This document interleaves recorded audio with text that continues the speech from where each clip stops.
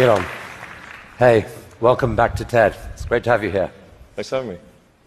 So, in the next half hour or so, we're going to spend some time exploring your vision for what an exciting future might look like, which I guess makes the first question a little ironic.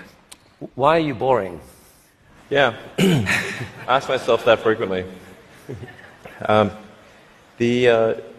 trying to dig a hole under LA, and this is to create the beginning of what will hopefully be a 3D network of tunnels to alleviate congestion. So, I mean, right now, I think one of the most soul-destroying things is traffic. It affects people in every part of the world. It takes away so much of your life, and it's horrible. It's particularly horrible in LA. I think you've brought with you the first visualization that's been shown of this. Can I show this? Yeah, absolutely. So this is the first time, just to sort of show what we're talking about. So there are a couple of key things that are important in having a 3D tunnel network. First of all, you have to be able to integrate the entrance and exit of the tunnel seamlessly into the fabric of the city. So by having an elevator, sort of a car skate that's on an elevator, you can integrate the entrance and exits to the tunnel network just by using 2 parking spaces. And then the car gets on a skate. There's no speed limit here, so we're designing this to be able to operate at 200 kilometers an hour, about 200 kilometers an hour, or about 130 miles per hour. So you should be able to get from, say, Westwood to LAX in 6 minutes, 5-6 minutes. So possibly initially done as like on a sort of toll road type basis. Yeah. Which I guess alleviates some traffic from the surface streets as well.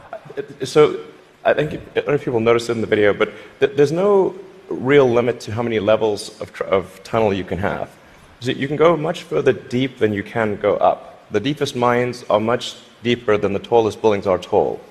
So you can alleviate any arbitrary level of urban congestion with the 3D tunnel network. This is a very important point. So a key rebuttal to the tunnels is that if you add one layer of tunnels, then that will simply alleviate congestion, will get used up, and then you'll be back where you started, back with congestion. But you can go to any arbitrary number of tunnels, any number of levels. But people assume traditionally it's incredibly expensive to dig, and that would block this idea. Yeah.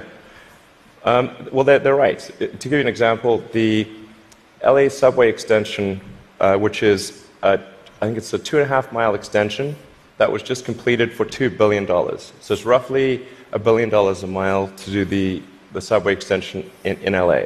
And this is not the highest utility subway in the world. It's quite difficult to dig tunnels normally. I think we need to have at least a 10-fold improvement in the cost per mile of tunneling. And how could you achieve that? I guess, actually, if you just do 2 things, you can get to approximately an order of magnitude improvement, and I think you can go beyond that. So the first thing to do is to cut the tunnel diameter by a factor of 2 or more. So a single road lane tunnel would, according to regulations, has to be 26 feet, maybe 28 feet in diameter to allow for crashes and emergency vehicles and sufficient ventilation for combustion engine cars. But if you shrink that diameter to what we're attempting, which is 12 feet, which is plenty to get an electric skate through, you drop the diameter by a factor of 2 and the cross-sectional area by a factor of 4. So, and the tunneling cost scales with the cross-sectional area. So that's roughly a half order of magnitude improvement right there. Then tunneling machines currently tunnel for half the time, then they stop, and then the rest of the time is putting in reinforcements for the tunnel wall. So if you design the machine instead to do continuous tunneling and reinforcing, that'll give you a factor of 2 improvement. Combine that and it's a factor of 8. Also, these machines are far from being at their power or thermal limit. So you can jack up the power to the machine substantially. I think you can get at least a factor of 2, maybe a factor of 4 or 5 improvements on top of that. So I think there's a fairly straightforward series of steps to get somewhere in excess of an order of magnitude improvement in the cost per mile. Our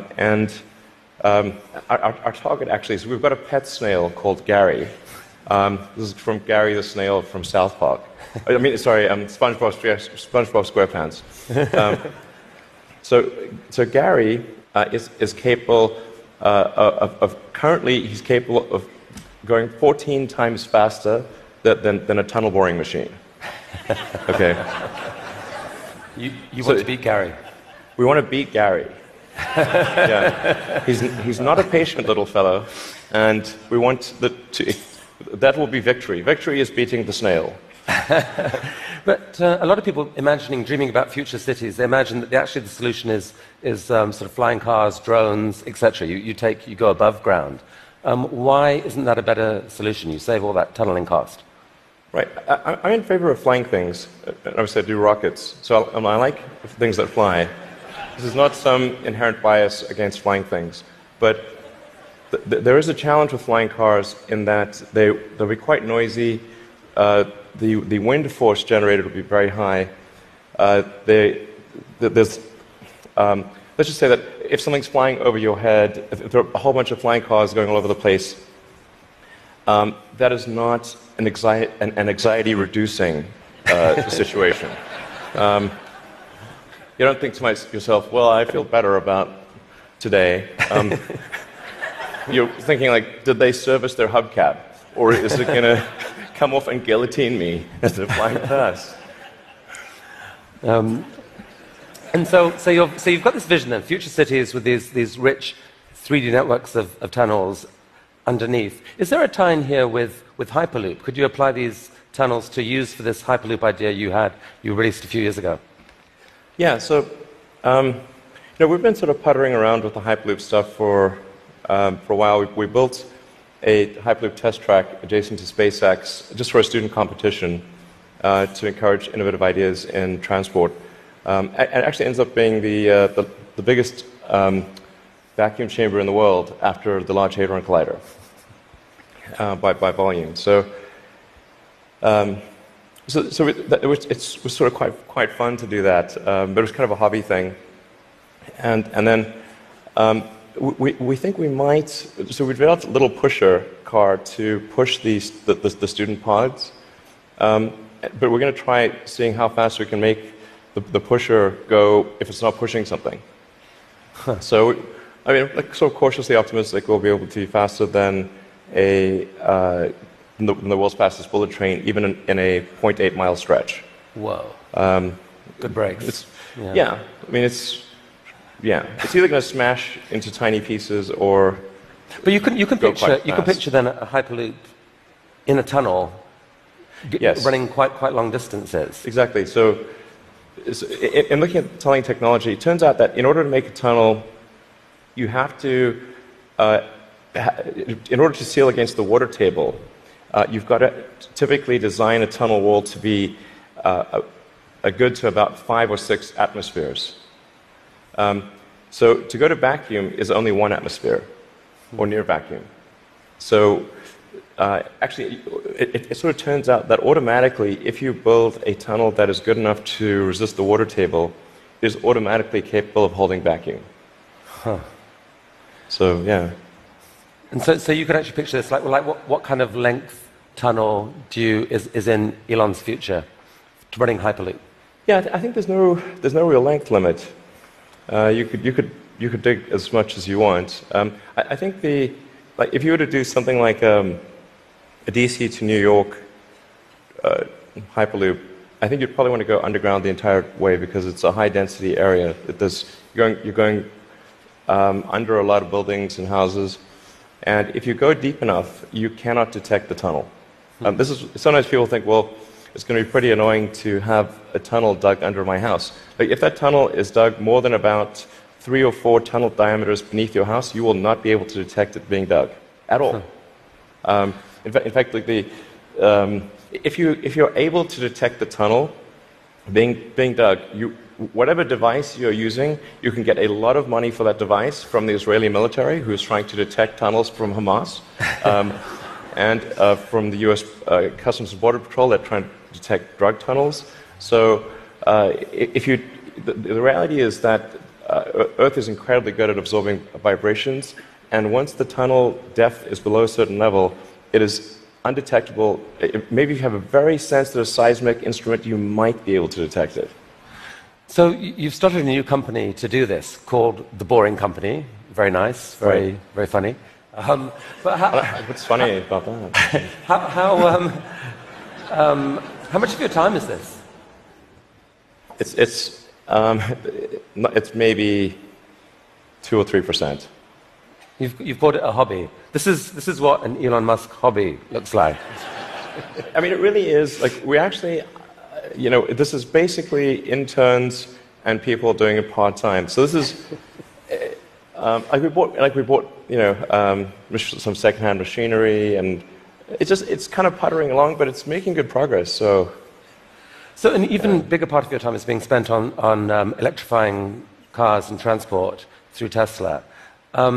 Is one of the motivations for the tunneling project the realization that actually, in a world where cars are electric and where they're self-driving, there may end up being more cars on the roads on any given hour than there are now? Yeah, exactly. A lot of people think that when you make cars autonomous, that they'll be able to go faster and that will alleviate congestion. And to some degree, that will be true. But once you have shared autonomy where it's much cheaper to go by car, and you can go point to point, the affordability of going in a car will be better than that of a bus. Like, it will cost less than a bus ticket. So the amount of driving that will occur will be much greater with shared autonomy, and actually traffic will get far worse. I mean, you started Tesla with the goal of persuading the world that electrification was the future of cars. Yeah. And a few years ago, people were laughing at you. Now, not so much. I mean... Okay. Well, I mean, I don't know. I don't know. But isn't it true that pretty much every auto manufacturer has announced serious electrification plans for the short to medium term future? Yeah. I think almost every automaker has some electric vehicle program. They vary in seriousness. Some are very serious about transitioning entirely to electric, and some are just dabbling in it. And some, amazingly, are still pursuing fuel cells, but I think that won't last much longer. But isn't there a sense, though, Elon, where you could now just declare victory and say, we did it, let the world electrify, and you go on and focus on other stuff? Yeah. I intend to stay with Tesla as far into the future as I can imagine. And there are a lot of exciting things that we have coming. We've got, obviously, the Model 3 that's coming soon. We'll be unveiling the Tesla semi-truck. We're going to come to this. So Model 3. So it's supposed to be coming in July-ish. Yeah, it's looking quite good for starting production in July. Yeah. Wow. One of the things that people are so excited about is the fact that it's got autopilot. And you put out this video a while back showing what that technology looked like, or would look like. Yeah. There's obviously autopilot in Model S right now. Yeah. What are we seeing here?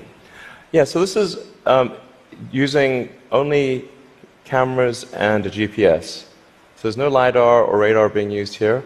This is just using passive optical, which is essentially what a person uses. The whole road system is meant to be navigated with passive optical or cameras. And so once you solve cameras or vision, then autonomy is solved. If you don't solve vision, it's not solved. So that's why our focus is so heavily on having a vision neural net that's very effective for road conditions. Right. Many other people are going the LiDAR route. You want cameras plus radar is most of it. You can absolutely be superhuman with just cameras. Like, you could probably do 10 times better than humans with just cameras. So the new cars being sold right now have eight cameras in them. That they can't yet do what that showed. When will they be able to?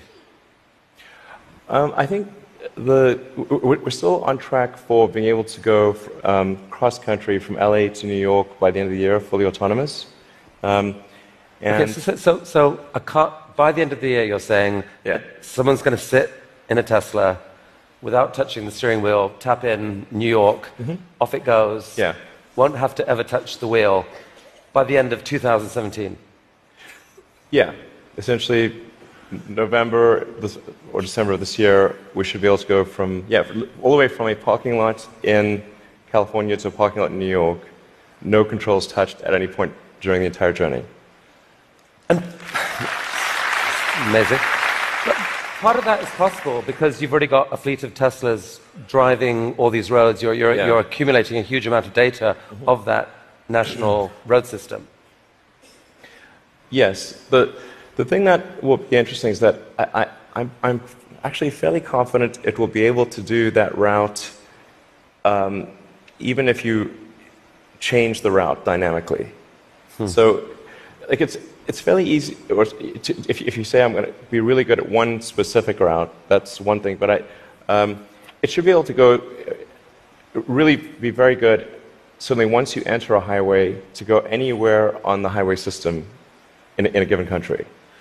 So it's not sort of limited to LA, New York. We could change it and make it Seattle, Florida, that day, or in real time. So you were going from LA to New York, now go from LA to Toronto. So leaving aside regulation for a second, in terms of the technology alone, the time when someone will be able to buy one of your cars and literally just take their hands off the wheel and go to sleep and wake up and find that they've arrived, how far away is that to do that safely? I think that's about 2 years.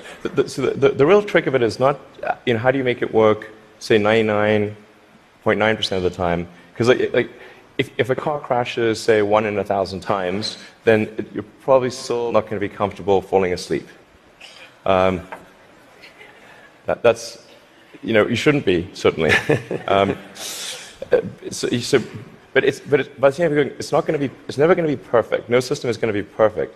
But if you say it's perhaps, the car is unlikely to crash in 100 lifetimes or 1,000 lifetimes, then people are like, okay, wow, if I would live 1,000 lives, I would still most likely never experience a crash, then that's probably okay. To sleep. Maybe, I guess a big concern of yours is that people may actually get seduced too early to think that this is safe, and that you'll have some horrible incident happen that puts things back. Well, I think that the autonomy system is likely to at least mitigate the crash, except in rare circumstances. The thing to appreciate about vehicle safety is this is probabilistic. Right. So that there's some chance that any time the human driver gets in the car that they will have an accident. That is their fault. It's never zero. And so the key threshold for autonomy is how much better does autonomy need to be than a person before you can rely on it. But once you get that literally safe hands-off driving, the power to disrupt the whole industry seems massive, because at that point you've spoken of people being able to buy a car, drops you off at work, and then you let it go and provide a sort of Uber-like service to other people, earn you money, maybe even cover the cost of your lease of that car. Exactly. So you can kind of get a car for free. Is that really likely? Yeah, absolutely. This is what will happen. So there will be a shared autonomy fleet where you buy your car and you can choose to use that car exclusively. You could choose to have it be used only by friends and family, only by 5-star other drivers who are rated 5-star. You can choose to share it sometimes, but not other times. That's 100% what will occur. It's just a question of when. Wow. So you mentioned the Semi, and I think you're planning to announce this in September. But I'm curious whether there's anything you could show us today. I will show you a teaser shot of the truck. Teaser shot. It's live. Okay. No, I no, think that's definitely a case where we want to be cautious about the autonomy features. Yeah. Because just we can't see that much of it. It doesn't look like just a little friendly neighborhood truck. It looks kind of badass. What sort of semi is this? So this is a heavy-duty, long-range semi-truck. So it's like the highest weight capability and with long range. So essentially, it's meant to alleviate the heavy-duty trucking loads. And this is something which people do not today think is possible, to think the truck doesn't have enough power or it doesn't have enough range. And then with the Tesla Semi, we want to show that an electric truck actually can out-torque any diesel semi. And if you had a tug-of-war competition, like the Tesla Semi will tug the diesel Semi uphill. That's pretty cool. And short term, these aren't driverless. These are going to be trucks that truck drivers want to drive. Yes. No, so what will be really fun about this is you have a flat torque RPM curve with an electric motor, whereas with a diesel motor or any kind of internal combustion engine car, you've got a torque RPM curve that looks like a hill. So this will be a very spry truck. You could drive this around like a sports car. There's no gears. It's like single speed. So there's a great movie to be made here somewhere. I don't know what it is, and I don't know that it ends well, but it's a great movie. It's quite bizarre test driving when I was driving the test prototype for this truck. It's really weird because you're driving around and you're so nimble, and you're in this giant truck. Wait, you've already driven a prototype? I drove it around the parking lot. I was like, this is crazy. Wow. This is not vaporware. This is like wow. Driving this giant truck and sort of making these mad maneuvers.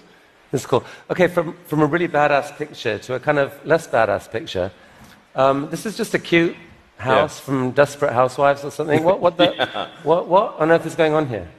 Well, this illustrates the picture of the future that I think is how things will evolve. You've got an electric car in the driveway. If you look in between the electric car and the house, there are actually 3 power walls stacked up against the side of the house, and then that house roof is a solar roof. So that's an actual solar glass roof. Okay, so that's a picture of a real. Admittedly, it's a real fake house. That's a real fake house. So these roof tiles, some of them have in them basically solar power, the ability to. Yeah, so the solar glass tiles where you can adjust the texture and the color at a very fine-grained level, and then there are sort of micro louvers in the glass, such that when you're looking at the roof from street level or close to street level, all the tiles look the same whether there is a solar panel behind it or a solar cell behind it or not. So you have an even color from the ground level. If you were to look at it from a helicopter, you would be actually able to look through and see that some of the glass tiles have a solar cell behind them and some do not. Right. You put them in the ones that are likely to see a lot of sun. Yes. And that makes these roofs super affordable, right? They're not that much more expensive than just tiling the roof. Yeah. We're very confident that the cost of the roof plus the cost of electricity, that a solar glass roof will be less than the cost of a normal roof plus the cost of electricity. So in other words, this will be economically a no-brainer. We think it will look great, and it will last. I mean, we thought about like having the warranty be infinity, but then people thought, well, that might sound like we were just talking rubbish. But actually, this is toughened glass. Like well after the house has collapsed, and there's nothing there, the roof will the glass tiles will still be there. Okay, so I think you're rolling. This is cool. So you're rolling this out in a couple weeks' time, I think, with four different roofing types. Yeah, we're starting off with two initially, and then the second 2 will be introduced early next year. And what's the scale of ambition here? How many houses do you believe could end up having this type of roofing? I mean, I think eventually almost all houses will have a solar roof. Now the thing is to consider the time scale here to be probably on the order of 40 or 50 years. So on average, a roof is replaced every 20 to 25 years. So, but you don't start replacing all roofs immediately. But eventually, if you say we were to fast forward to, say, 15 years from now, it will be unusual to have a roof that does not have solar. Is there a mental model thing that people don't get here that there's been, because of the shift in the sort of cost economics of solar power, that like most houses actually have enough sunlight on their roof pretty much to power all of their needs. If you could capture the power, it could pretty much power all their needs, right? You could go off grid, kind of. Yeah, it depends on where you are and what the house size is relative to the roof area. But yeah, it's a fair statement to say that most houses in the US have enough roof area to power all the needs of the house. Okay, so the key to the economics of the cars, the these houses, is the falling price of lithium-ion batteries, which you've made a huge bet on as Tesla. In many ways, that's almost the core competency. And you've decided that to really own that competency, you just have to build the world's largest manufacturing plant and kind of double the world's supply of lithium-ion batteries. Yeah. With this guy. What is this? Yeah, so that's the Gigafactory. The progress so far in the Gigafactory. Eventually, you can sort of roughly see that there's sort of a diamond shape overall, and when it's fully done, it'll look like a giant diamond, or that's the idea behind it. And it's aligned on true north. There's a small detail there. And capable of producing eventually 100 gigawatt hours of batteries a year? 100 gigawatt hours. We think probably more, but yeah.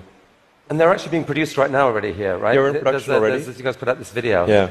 I mean, does that speed it up, or? That's the slowed down version. So how fast does it actually go? Well, when it's running at full speed, you can't actually see the cells without a strobe light. It's just blur. And one of your core ideas, Elon, about what makes an exciting future is a future where we no longer feel guilty about energy. Help us picture this. I mean, how many gigafactories, if you like, does it take to get us there? It's about 100, roughly. It's not 10, it's not 1,000, most likely 100. See, I kind of find this amazing. Like, you can actually picture, if that's right, you can picture what it would take to move the world off this vast fossil fuel thing. It's like you're building one, costs $5 billion, maybe the next one, or whatever, $5 to $10 billion. Yeah. Like, it's kind of cool that you can picture that project. And you're planning to do a Tesla, or at least announce another two this year. I think we'll announce locations for somewhere between 2 and 4 gigafactories later this year. Yeah, probably 4. Whoa. Yeah. Okay. I can't tease. No more teasing from you for here. Like, where? Continent? You can say no. We need to address a global market. Yeah. Okay. This is cool. I think we should talk for global market. So I have to ask you one question. I'm going to ask you one question about politics. Only one. I'm kind of sick of politics, but I do need to ask you this. You're on a body now giving advice to a guy who has said he doesn't really believe in climate change. And there's a lot of people out there who kind of think you shouldn't be doing that. They'd like you to walk away from that. What would you say to them? Well, I think that there's... First of all, I'm just on 2 advisory councils where the format consists of going around the room and asking people's opinion on things. And so there's like a meeting every month or 2. that's the sum total of my contribution. But I think to the degree that there are people in the room who are arguing in favor of doing something about climate change, or other certain social issues. I've used the meetings I've had thus far to argue in favor of immigration and in favor of climate change. And if I hadn't done that, that wasn't on the agenda before. So maybe nothing will happen, but at least the words were said. Okay. So let's talk SpaceX and Mars. Last time you were here, you spoke about this, what seemed like a kind of incredibly ambitious dream to develop rockets that are actually reusable. And you've only gone and done it. Yeah. I mean, talk us through this. What are we looking at here?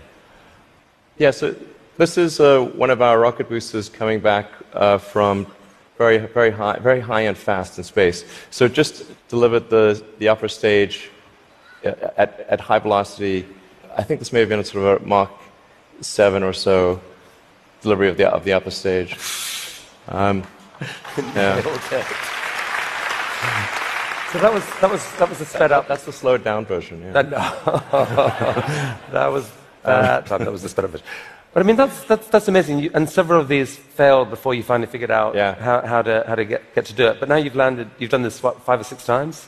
I think we're 8 or 9 or something. Yeah. And for the first time, you've actually reflown one of the rockets that landed. So we landed the rocket booster, and then prepped it for flight again and flew it again. So it's the first reflight of an orbital booster where that reflight is relevant. So it's important to appreciate that reusability is only relevant if it is rapid and complete. Right. So like an aircraft or a car, the reusability is rapid and complete. You do not send your aircraft to Boeing in between flights. Right. So this is allowing you to dream of this really ambitious idea of sending many people to Mars in 10 or 20 years time, I guess. Yeah. In the next 20 years. And you've designed this outrageous rocket to do it. Help us understand the scale of this thing. Well, I think visually you can see that person. Yeah, and that's the vehicle. So if that was a skyscraper, that's like a 40. Did I read that? 40 stories. Yeah, maybe a little more. Yeah. The thrust level of this is really this configuration is about 4 times the thrust of the Saturn V moon rocket.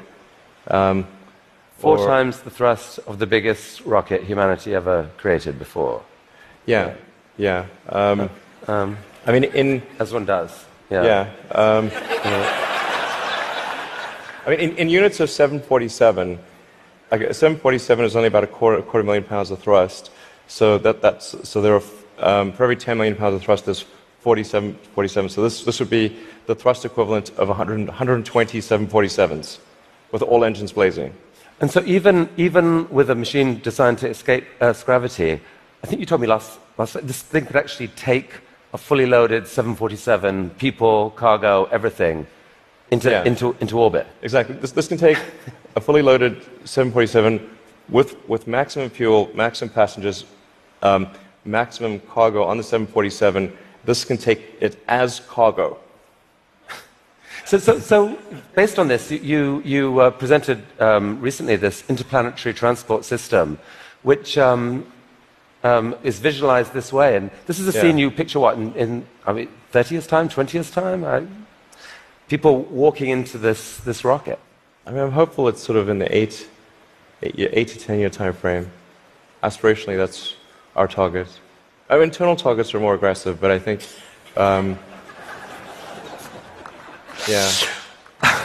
Okay. So this vehicle seems quite large, and is large by comparison with other rockets. I think the future spacecraft will make this look like a rowboat. I mean, this is the future spaceships will be truly enormous. Why, Elon? Because why do we need to build a city on Mars with 1 million people on it in your lifetime, which I think is kind of what you've said you'd love to do. Yeah, I think it's important to have a future that is inspiring and appealing. I mean, I just think that there have to be reasons that you get up in the morning and you want to live. Like, why do you want to live? What's the point? What inspires you? What do you love about the future? And if we're not out there, if the future does not include being out there among the stars and being a multi-planet species, I find that it's incredibly depressing if that's not the future that we're going to have.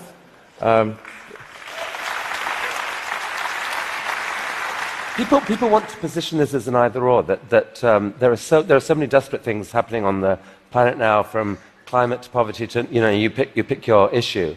And this feels like a distraction. You shouldn't be thinking about this. You should be solving what's here and now. And to be fair, you've done a fair old bit to actually do that with your work on sustainable energy. But why not just do that? Well, I think I look at the future from a standpoint of the probabilities. It's like a branching stream of probabilities. And there are actions that we can take that affect those probabilities, or that accelerate one thing or slow down another thing, introduce something new to the probability stream. Sustainable energy will happen no matter what. If there was no Tesla never existed, it would have to happen out of necessity. It's tautological. If you don't have sustainable energy, it means you have unsustainable energy. Eventually, you'll run out, and the laws of economics will drive civilization towards sustainable energy inevitably.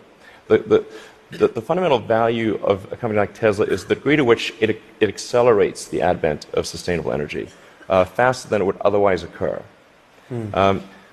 So when I think what is the fundamental good of a company like Tesla, I would say hopefully it does. If it accelerated that by a decade, potentially more than a decade, that would be quite a good thing to occur. That's what I consider to be the fundamental sort of aspirational good of Tesla. Then there's becoming a multi-planet species and spacefaring civilization. This is not inevitable. It's very important to appreciate this is not inevitable. The sustainable energy future, I think, is largely inevitable, but being a spacefaring civilization is definitely not inevitable. If you look at the progress in space, in 1969 we were able to send somebody to the moon. 1969. Then we had the space shuttle. The space shuttle could only take people to low Earth orbit. Then the space shuttle retired, and the United States could take no one to orbit. So that's the trend. The trend is down to nothing. This is not. People are mistaken when they think that technology just automatically improves. It does not automatically improve. It only improves if a lot of people work very hard to make it better. And actually, it will, I think, by itself degrade, actually. You look at great civilizations like ancient Egypt, and they were able to make the pyramids, and they forgot how to do that. And the Romans, they built these incredible aqueducts. They forgot how to do it.